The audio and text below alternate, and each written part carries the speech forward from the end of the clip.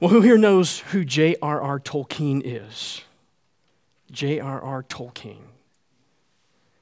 J.R.R. Tolkien is great, so I'm told. So I'm told. See, I feel like there's a lot of pressure among scholarly Christians to revere Tolkien and the Lord of the Rings. Like, you've got to love Tolkien. You know, you just have to. And I really do like the Lord of the Rings movies. I've never read the books. I mean, I like to read history. I like to read biography. I do not like to read fantasy. I just don't. The movies, however, are a completely different thing. They're fabulous. I mean, the Lord of the Rings movies are great. So I do like Tolkien. And I do like the Lord of the Rings, although we got off to a bit of a rocky start. I remember many years ago sitting down to watch The Fellowship of the Ring with Julie and the boys. And the boys were still very little at this time. They had actually read the books. And it was pretty cool. It was a pretty cool movie. Until all of a sudden, the credits were rolling. And the movie was over. And I was both confused and disappointed. What a terrible ending. What a crummy way to end a movie. I mean, it's this really long movie, and yet they seem to have run out of time to finish the story. Nothing was resolved. The mission was cut short. There was no final victory. There was no final defeat. No resolution. It did not make sense to me. Then I found out from my learned children that it was indeed not the ending, because The Lord of the Rings is a trilogy. There are actually 3 movies, and I had only viewed the first one, and it would be years before the others would even be made so that I could see them.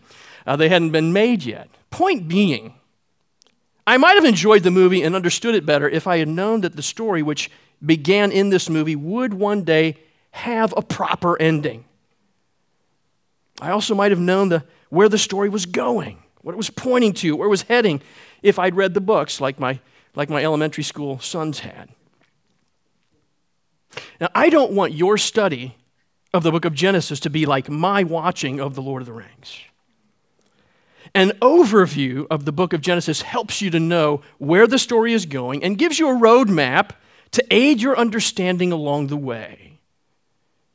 And whenever you look at a map, the first thing that you look at is the legend, right? You set the map in front of you, you find the legend in one of the corners. A map's legend explains how to read the symbols on the map.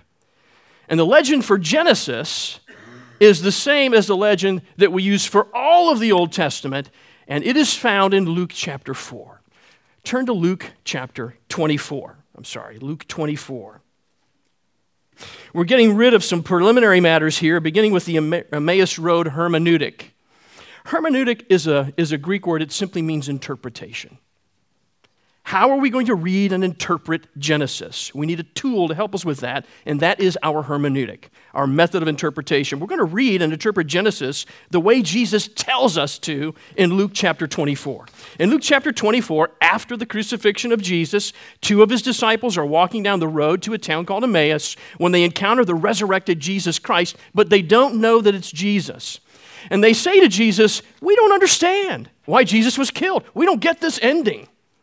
We don't understand why Jesus was killed because we thought he was the Messiah." And Jesus says to them in verse 25, "O foolish ones, and slow of heart to believe all that the prophets have spoken. Was it not necessary that the Christ should suffer these things and enter into his glory? And beginning with Moses and all of the prophets, he, Jesus, interpreted to them in all the scriptures the things concerning himself." In other words, Jesus says that the entire Old Testament, including the Pentateuch, the first 5 books, and including Genesis, the very first book, are all about him. The Pentateuch is those first 5 books. They're written by Moses. They're about Jesus. So, is the first book. Where is this going to take us? Where are we going to find this movie ending? It's going to be ending at Jesus and his gospel. That's where it's going to be going. A friend of mine told me once that he heard Mark Dever say, he knows Mark Dever, I don't know Mark Dever, but he heard Mark Dever say that if the Bible, if he was ever stuck on a deserted island, he could only have 2 books of the Bible, he would choose Genesis and one of the Gospels, any of them, doesn't matter. But Genesis and a Gospel, beginning and the fulfillment of that beginning. You see, you have to have Genesis in order to get the rest of the Bible to make sense. Genesis is the beginning that points us to a sure and certain end, which is always Jesus Christ.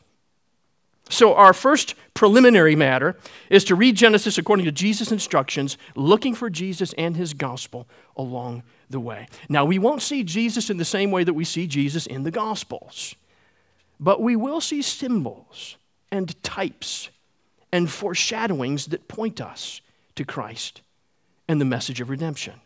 We have already seen this in a profound way last week when we saw Jesus is the Word. Jesus is the Word of God who was with God in the beginning and who even was God. When we saw that, of everything that was made by God, there was nothing made without Jesus. It pointed us to Jesus. And there's a lot more Jesus in Genesis where that came from. Let me point out to you three basic sections of Genesis. I think this is helpful. Genesis is a unique type of history. It's about real people in real places at real times existing in real events. But it's not history just for the sake of history. It's not a mere record keeping. This history has a purpose: to communicate the truths of God, to inform biblical faith, to educate us spiritually so that we would know God. That's the purpose of this history. Genesis is what theologians call a redemptive historical narrative. Think about that. There's an history of all creation, and within it, there is this redemptive theme through the whole thing, a redemptive historical narrative or story. It is the history that God makes in the world to redeem his people and restore his kingdom. That's what's happening in the whole Bible. And that's the way we view all of Scripture, God's work of redeeming from beginning to end. Helpful way to look at it. Now, if you were to take your Bible and turn to Genesis and then slowly just flip through the pages of Genesis like that, you would find three basic sections, which I think are helpful to keep in mind. It's Genesis 50 chapters is kind of a big elephant, right? And so we want to take small bites. But here's a way to kind of keep track of where you're at with these three main sections. The primeval events are roughly in chapters 1 to 11. The first 11 chapters. Primeval refers to the very, very earliest. It's not evil with an I, it's eval with an L. The very, very earliest of things. This begins with the creation account and includes Adam and Eve, the fall, Cain and Abel, Noah and the flood, and the Tower of Babel. Section 1, the primeval events. Section 2, which is the big one in the middle, is the patriarchal events from chapters 12 to 36. Big section in the middle. Now, the patriarchs are Abraham, Isaac, and Jacob. They're the forefathers of Israel. That's what patriarch means, the forefathers. It's the big section in the middle, and there's a lot in there. There's a lot in there that we're going to gloss over today. And then the last section, about the last 14 chapters, is the Joseph story. The Joseph story. Moses spends a lot of time on that. The Joseph story is really the end of the Jacob story, to be honest, because Joseph is one of Jacob's sons. Joseph, there in Egypt. But he provides a mostly encouraging end to the book. Jacob's a delightful account. And there's a mostly encouraging end to the book of Genesis. Genesis is a long book, and I think it's helpful to break it up into these three parts so that you kind of know where you're at in general. So these are some basic headings for that purpose. And perhaps that'll be useful as a preliminary matter for you.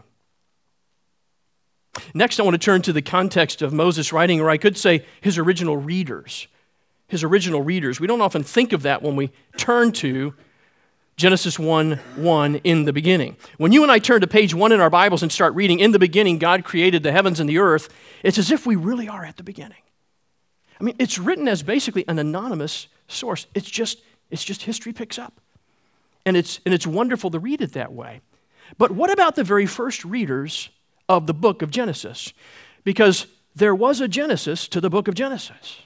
There was a time when it was not, and then there's a time when it was. Genesis is not a standalone book. Genesis is the first of 5 books called the Pentateuch. Penta, you can hear the word 5, the number 5 in there. And Moses is the author of all 5 of those books.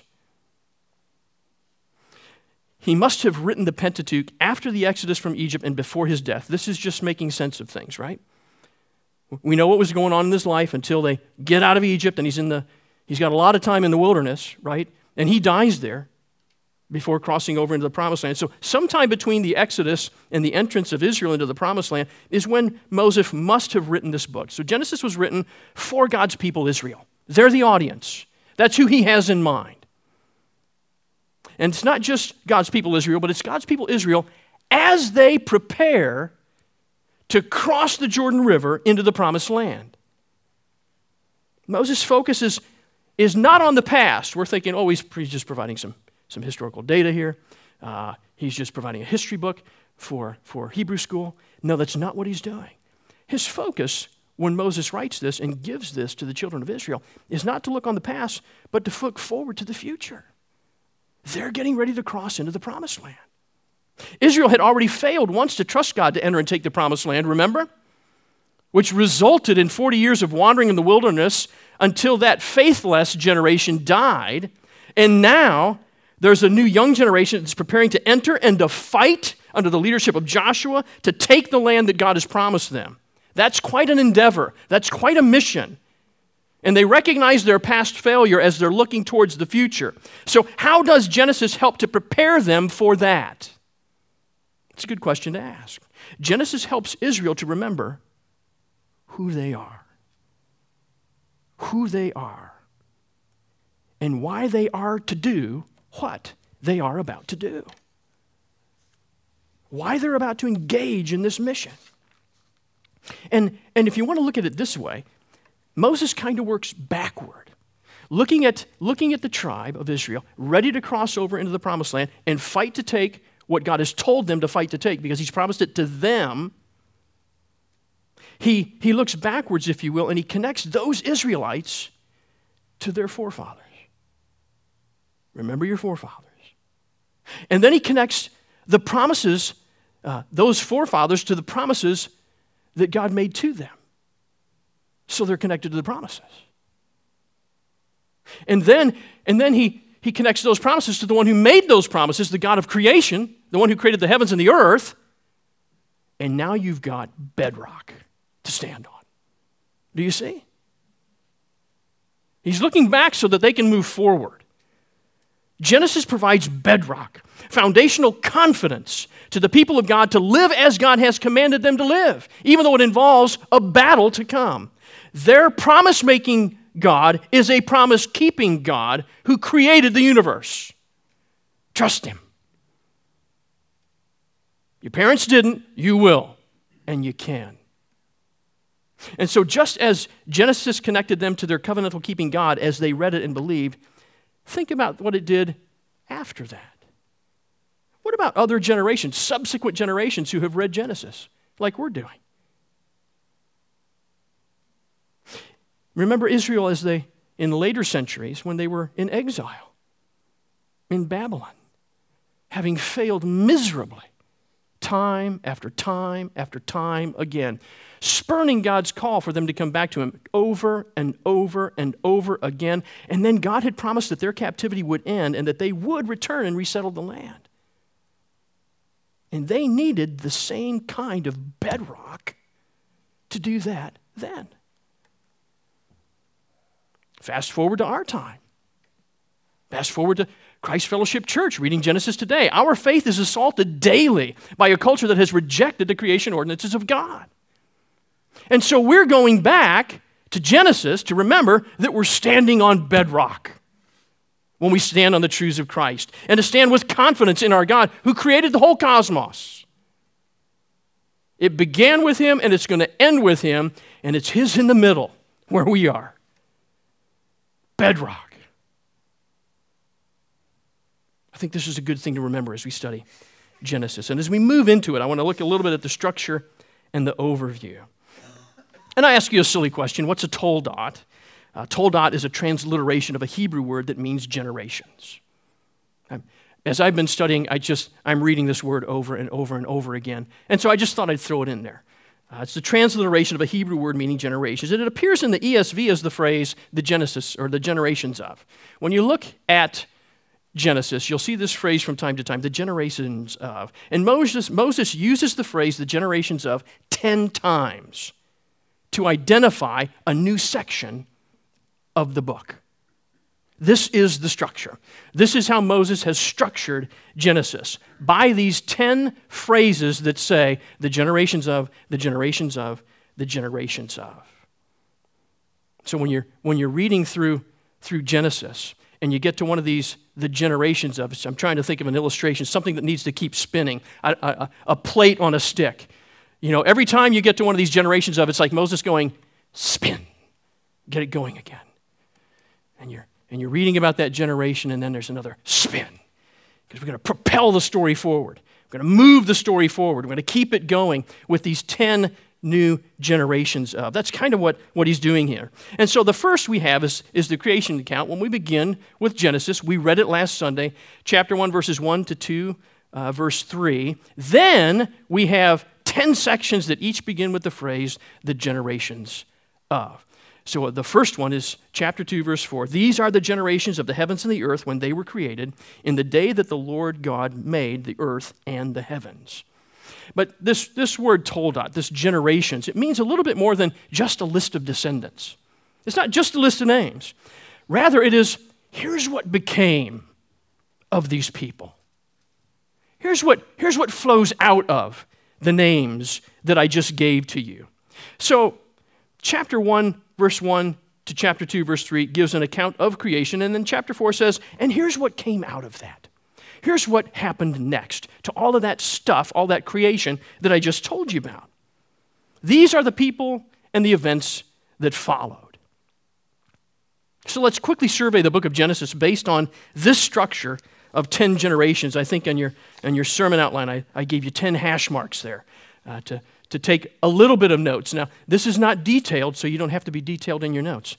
It's broad brushstrokes this morning as we move quickly through. Again, in Genesis chapter 2, verse 4, these are the generations of the heavens and the earth when they were created in the day that the Lord God made the earth and the heavens. And so we have God's beautiful creation. It's very good. It's blessed by God. Remember that. It's blessed by God. And this is the generation that follows.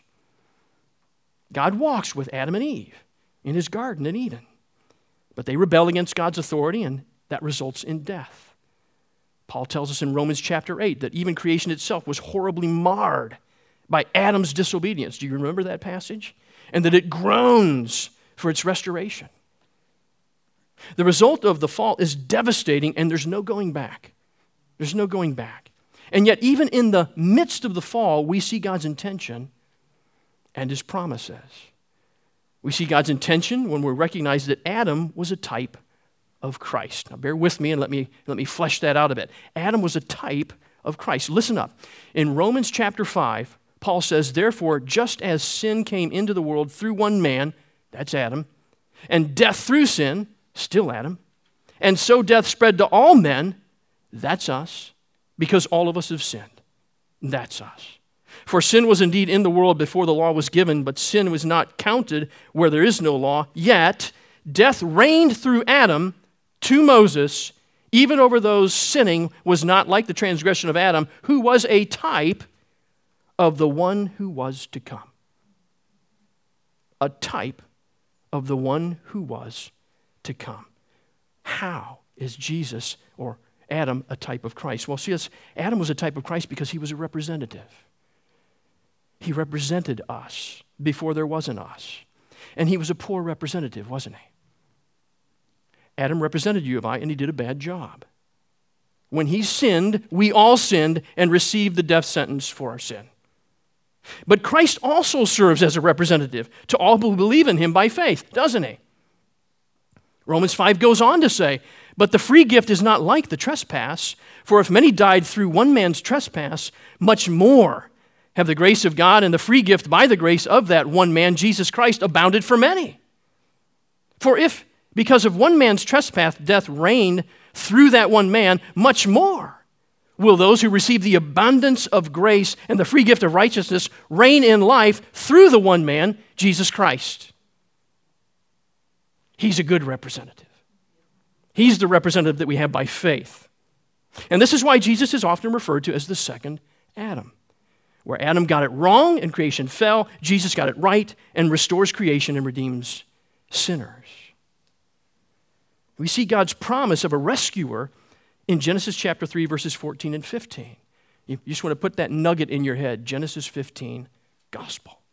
Genesis chapter 3, verse 15, gospel. In the midst of the curse, we find the gospel. The Lord God said to the serpent, because you have done this, cursed are you above all livestock and above all beasts of the field. On your belly you shall go, and dust you shall eat all the days of your life. I will put enmity between you and the woman, between your offspring or seed and her offspring or seed. He will bruise your head, and you shall bruise his heel.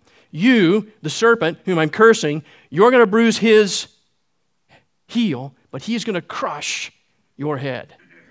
This is the promise in Genesis chapter 3, verse 15, of God, that Christ will one day come and conquer the serpent. He will one day come and vanquish God's enemies, our enemy.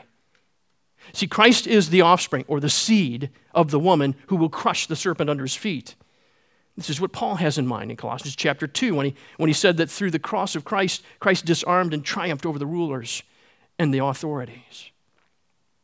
And all of the rest of Genesis, Moses is tracing the line of that promise, the line of that seed until it comes to its perfect and full fulfillment. Each generation is looking for that one ultimate seed, who we know to be Jesus Christ, to rescue God's people from the curse and to restore God's kingdom. And even as we look back to see that by faith, Jesus is the ultimate fulfillment and promise of God, and we know that that's bedrock. That's bedrock. The next section of Genesis begins in chapter 5, verse 1. This is the book of the generations of Adam. There's our marker. Here's the next section. Moses gives us a list of descendants there in chapter 5, tracking the promise of the seed of the woman in a world that's filled with sin. And then we get the account of Noah. Noah is the third section, beginning in chapter 6, verse 9. But look at how we get to Noah in the verses just before that, in Genesis 5, verses 28 and 29. When Lamech had lived 182 years, he fathered a son and called his name Noah, saying, out of the ground that the Lord has cursed, this one shall bring us relief from our work and from the painful toil of our hands. Well, that sounds pretty promising. Those are pretty promising words about Noah. See how they are, the readers, looking forward and hoping for the true seed of the woman who will bring relief from the curse. And Noah is a picture of that seed. He's a type of Christ. You know the story. Noah is saved through judgment of the flood and walks out of the ark into a new creation, a remade earth that has been cleansed from wickedness, except the wickedness that's still in Noah and his family. And we can read this in Genesis chapter 9, beginning in verse 1. And God blessed Noah and his sons and said to them, be fruitful and multiply and fill the earth. The fear of you and the dread of you shall be upon every beast of the earth and upon every bird of the heavens, upon everything that creeps on the ground and all the flesh of the sea. Into your hand they are delivered. Every moving thing that lives shall be food for you. And as I gave you the green plants, I give you everything. But you shall not eat flesh with its life, that is, its blood. And for your life, blood, I will require a reckoning. From every beast I will require it, and from man. From his fellow man I will require a reckoning for the life of a man. Whoever sheds the blood of man, by man his blood shall be shed, for God made man in his own image, and you be fruitful and multiply, increase greatly on the earth, and multiply in it. Doesn't that sound like God's command to Adam? Doesn't it sound like a restating of God's command to Adam? Noah is God's man who has been figuratively raised from the dead through the judgment of the flood in the ark, and he's given a kingdom to rule. Sounds very similar. It's another picture showing us that one day God's man is going to be given charge over creation that has been purged from its wickedness. That's a hopeful thought. That's a hopeful thought. But Noah is not the fulfillment of that promise, is he? It won't take long to see that Noah's sin is still with him and that he's in need of a better seed yet to come just as well, who we know is Jesus Christ. Now, chapter 10, verse 1 begins with the account of the sons of Noah, but it moves very quickly. It's gone like that. You know, it's kind of like, reading through Genesis, sometimes it's a little bit like, what's that game, Chutes and Ladders? Every now and then you get to one of these generations and you just go, real quick to the next one. And then you land on the next one and you're there for a while because there's some significance. It moves very quickly, as does the account of the generations of Shem, which begins in Genesis chapter 11, verse 10. Now, the genealogies are important because they're tracing back to the source of salvation. They're tracing back to the source of the seed, to the foundation of God the Father. That's what it's doing for those of us looking back on it. But at the same time, Moses is teaching us how to read Genesis. All of the generations are important, but Moses is spending his time on the most significant men to whom God has made promises, covenants of lasting significance to show us who God is, to reveal his plan of redemption unfolding in history. But we have these sections where we move past 7 guys, and we have these where we camp out on 1 guy because there's something significant going on there in terms of God's covenant renewal. And so now we come to our first and great patriarch, who's the son of Terah. In Genesis chapter 11, beginning of verse 27. I'm going to read just a few verses into chapter 12, verse 3. Now, these are the generations of Terah. Here's what flowed from Terah. Terah fathered Abraham, Nahor, and Haran fathered Lot. Haran died in the presence of his father Terah in the land of his kindred in Ur of the Chaldeans. And Abraham and Nahor took wives. The name of Abram's wife was Sarai, and the name of Nahor's wife, Milcah, the daughter of Haran, the father of Milcah and Iscah. Now Sarai was barren. She had no child. Terah took Abraham his son and Lot, the son of Haran, his grandson, and Sarai, his daughter-in-law, his son Abram's wife. And they went forth together from Ur of the Chaldees to go into the land of Canaan. But when they came to Haran, they settled there. They stopped short of Canaan. So they're in Haran. And the days of Terah were 205 years, and Terah died in Haran. Now the Lord said to Abram, go from your country and your kindred and your father's house to the land that I will show you. And I will make of you a great nation, and I will bless you and make your name great, so that you will be a blessing. I will bless those who bless you, and him who dishonors you I will curse. And in you all the families of the earth shall be blessed. Just get your attention for a second. Are you with me? Are you still with me?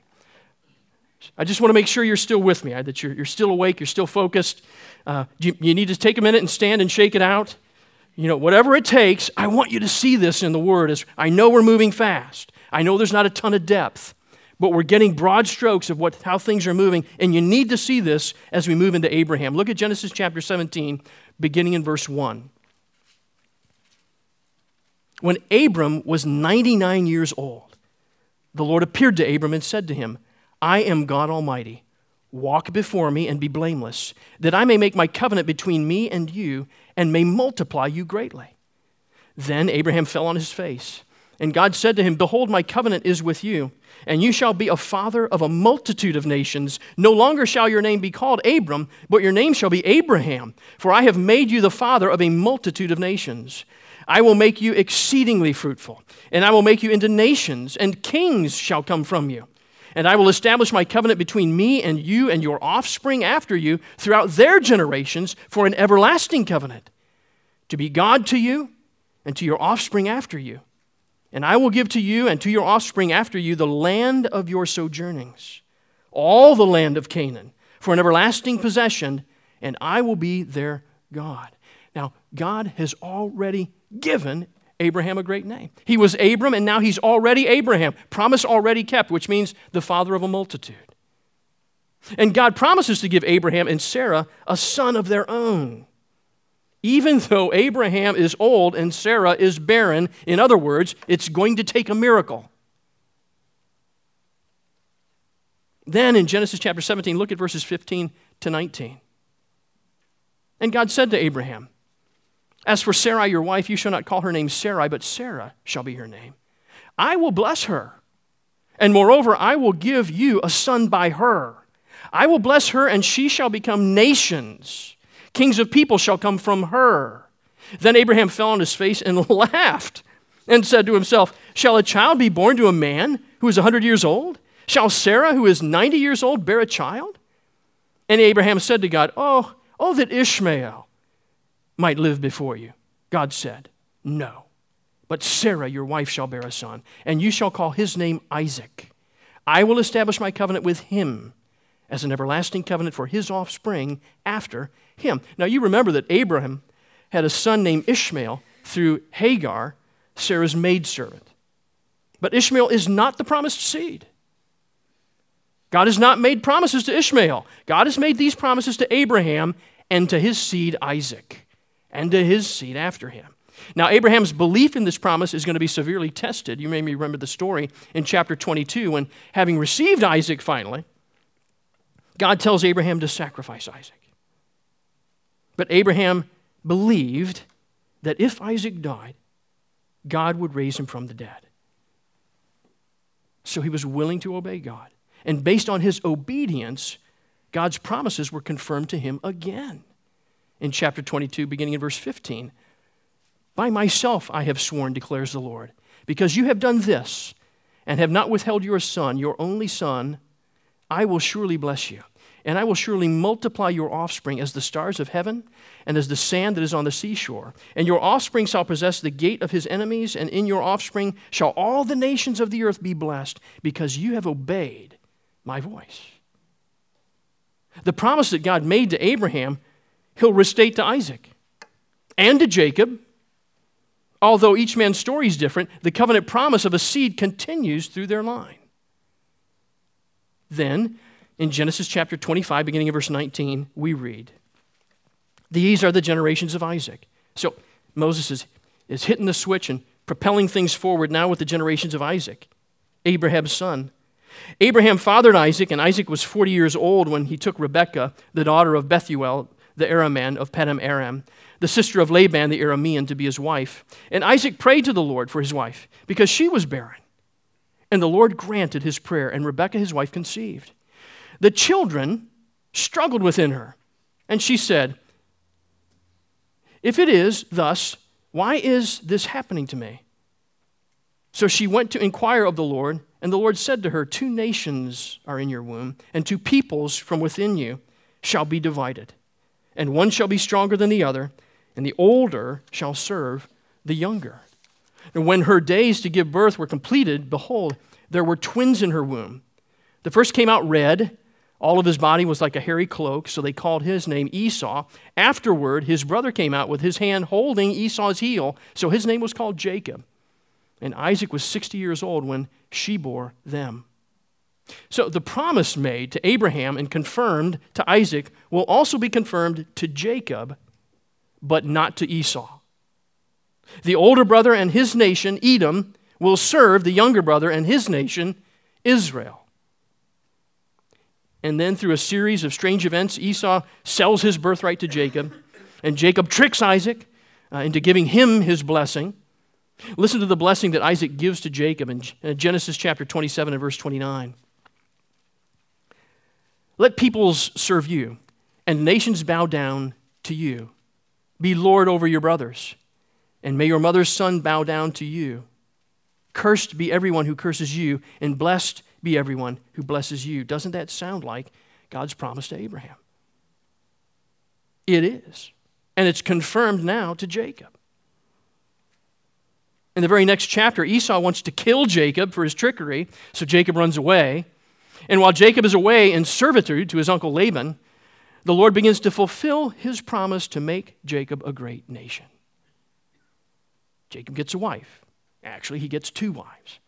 And he has 12 sons, and his sons have sons, and he begins to prosper. And this is the beginning of the nation that was promised. In Genesis chapter 25 and verse 9, we read, God appeared to Jacob again when he came from Paddan Aram and blessed him. And God said to him, your name is Jacob. No longer shall your name be called Jacob, but Israel shall be your name. So he called his name Israel. And God said to him, I am God Almighty. Be fruitful and multiply. And a nation and a company of nations shall come from you, and kings shall come from your own body. The land that I gave to Abraham and Isaac I will give to you, and I will give the land to your offspring after you. You see, the promise really is taking shape here now. Really taking shape, and it's really happening. And Jacob gets the name Israel. And he's getting a nation of prosperous offspring.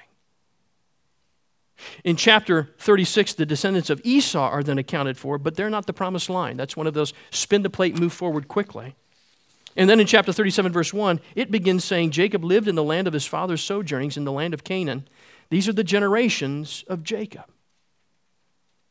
Joseph, being 17 years old, was pasturing the flock with his brothers. This is the 10th Toldot. And clearly, Joseph is the star of the show till the end of Genesis. The account continues. He was a boy with the sons of Bilhah and Zilpah, his father's wives, and Joseph brought a bad report of them to their father. Now Israel loved Joseph more than any of his sons because he was the son of his old age. And he made him a robe of many colors. But when his brothers saw that their father loved him more than all his brothers, they hated him and could not speak peacefully to him. Now Joseph had a dream, and when he told it to his brothers, they hated him even more. He said to them, hear this dream that I have dreamed. Behold, we were binding sheaves in the field, and behold, my sheaf arose and stood upright. And behold, your sheaves gathered around it and bowed down to my sheaf. His brothers said to him, are you indeed to reign over us? Or are you indeed to rule over us? So they hated him even more for his dreams and for his words. Then he dreamed another dream and told it to his brothers and said, behold, I have dreamed another dream. Behold, the sun, the moon, the 11 stars were bowing down to me.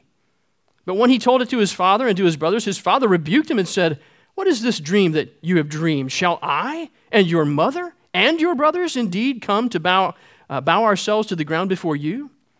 And his brothers were jealous of him. But his father kept the saying in mind. Now, of course, we know that everything in those dreams did come to pass. Joseph's brothers hated him, and they sold him into slavery. But Joseph rises out of slavery and becomes the most powerful man in Egypt, second only to Pharaoh, which makes him practically the most powerful man in the world. And his brothers do, in fact, come and bow down to him. And by the end of the book, God's promise is still in effect. It's still moving forward. We see it in Jacob's great name. We see it in a growing nation that is in place, having been saved from famine by Joseph. We see it in Joseph, in that he is essentially the king of the world, and all the nations are blessed through him. And who does that make you think of? Who is the promise still pointing forward to? Turn to Galatians chapter 3, verse 16. Paul writes, now the promises were made to Abraham and to his offspring. It does not say, and to offsprings, referring to many, but referring to one. And to your offspring, who is Christ. This is Paul interpreting the patriarchs for us. Listen carefully. The promises made to Abraham and his descendants were ultimately made to Jesus Christ. Repetition is supposed to help. Listen carefully. The promises made to Abraham and his descendants were ultimately promises made to Jesus Christ. The promises were made not to many seeds, but to one seed. And that one seed is Jesus Christ. All the promises made to the patriarchs in Israel were types and shadows, examples, foreshadowings of what was really and truly, clearly and fully promised by God to Jesus Christ, who has been given the greatest name of all. Look at Philippians chapter 2, beginning in verse 8. And being found in human form, Jesus humbled himself by becoming obedient to the point of death, even death on a cross. Therefore God has highly exalted him and bestowed on him the name that is above every name, so that at the name of Jesus every knee should bow in heaven and on earth and under the earth, and every tongue confess that Jesus Christ is Lord, to the glory of God the Father. The humble and obedient second Adam, who died on the cross to restore sinners and to restore creation, received the greatest name. Or remember back to Ephesians chapter 1 and verse 20. Paul writes, God raised Jesus from the dead and seated him at his right hand in the heavenly places, for far above all rule and authority and power and dominion, and above every name that is named. not only in this age, but also in the one to come. The exalted one, the victorious one, the one who reigns forever, is Jesus. Or consider Hebrews chapter 1 and verse 1. Long ago, at many times and in many ways, God spoke to our fathers by the prophets, but in these last days, He has spoken to us by His Son, whom He appointed the heir of all things, through whom also He created the world. He is the radiance of the glory of God and the exact imprint of His nature, and He upholds the universe by the word of His power. Wow, lots of Jesus and creation stuff going on there. After making purification for sins, He sat down at the right hand of the Majesty on high, having become as much superior to the angels as the name He has inherited is more excellent than theirs. God's promise to give Abraham a great name was God's promise given to Jesus that He would have the greatest name. And don't forget this, God gives Christ the great name based on His obedience. Look again at Genesis chapter 17, verses 1 and 2. This is what God spoke to Abraham. I am God Almighty. Walk before me and be blameless, that I may make my covenant between me and you and may multiply you greatly. Then God called him Abraham. Then God gave him the name. And that's what Jesus did. That's what Jesus did. Jesus was the one who walked before God in perfect holiness, representing God to the world. Jesus was the blameless sacrifice, the sinless sacrifice, who trusted His Father to the point of death, even death on a cross. And God has kept His promise to bless Jesus. Fast forward to Revelation chapter 19. Beginning in verse 11, then I saw heaven opened up, John writes, and behold, a white horse. The one sitting on it is called Faithful and True. There's a couple of names. And in righteousness He judges and makes war. His eyes are like a flame of fire, and on His head are many diadems, and He has a name written that no one knows but Himself. He is clothed in a robe dipped in blood, and by the name by which He is called is the Word of God. And the armies of heaven, arrayed in fine linen, white and pure, are following Him on the white horse. And from His mouth comes a sharp sword with which to strike down the nations, and He will rule them with a rod of iron. He will tread the winepress of the fury of the wrath of God Almighty, and on His robe and on His thigh He has a name written, King of Kings, Lord of Lords. Who has received the greatest name? And who has received the greatest nation? While you're still in Revelation chapter 5, beginning in verse 9. And they sang a new song saying, worthy are you to take the scroll and to open its seals, for you were slain, and by your blood you ransomed people for God from every tribe and language and people and nation. And you have made them a kingdom and priests to our God, and they shall reign on the earth. Revelation chapter 7, beginning in verse 9. After this I looked, and behold, a great multitude that no one could number, from every nation, from all tribes and peoples and languages, standing before the throne and before the Lamb, clothed in white robes, with palm branches in their hands, and crying out with a loud voice, salvation belongs to our God who sits on the throne and to the Lamb. Because of His obedience, Jesus has been given a great name and a great nation. Like the Lord of the Rings trilogy, this truth is yet unfolding in history. It's redemptive history, and it's yet unfolding. Jesus will one day rule over the great land. The new creation that Adam pointed to, that Noah pointed to, that was promised to Abraham, Isaac, and Jacob, because Jesus is the seed of the woman in Genesis chapter 3, verse 15.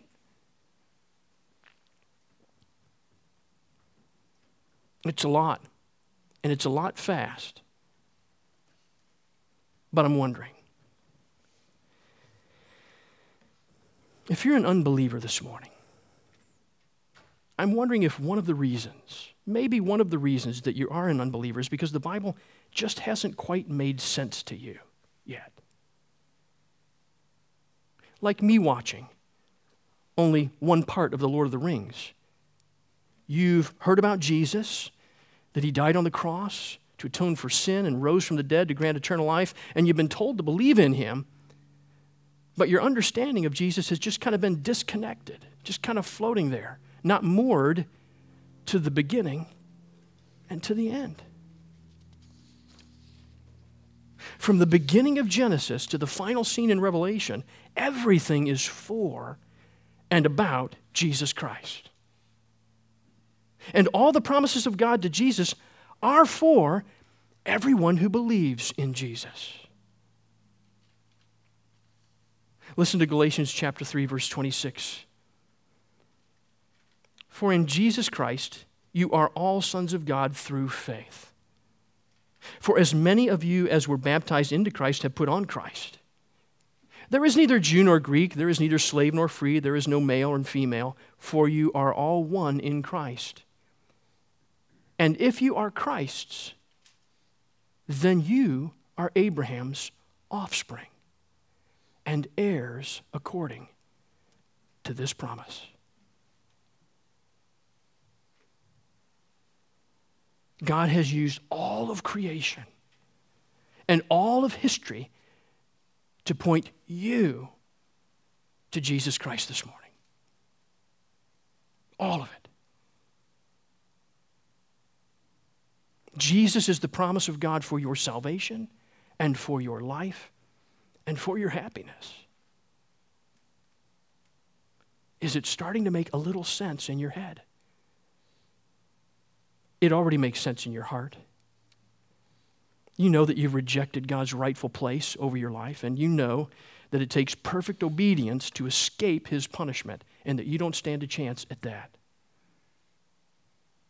Neither did Adam, neither did Noah, neither did Abraham. But the God you fear is the same God that is offering you mercy and forgiveness of your sins if you'd turn to Christ this morning. Same God is making this offer to you. And if you would repent of your sins, and if you would turn to Christ, and if you would repent of your sins and bow down before Christ as King, you will find yourself not condemned, but an heir, according to the promise by faith in Christ. He is our beginning and our end. Let's pray.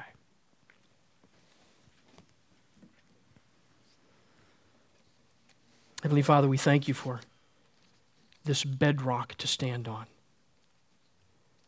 We thank you for this good word that connects us to you and to Christ, that fuels our obedience to the things that are true and good and lasting. Father, we pray that you would use this word to save sinners even now, and to encourage and build up your church even now. In Christ's name we pray. Amen.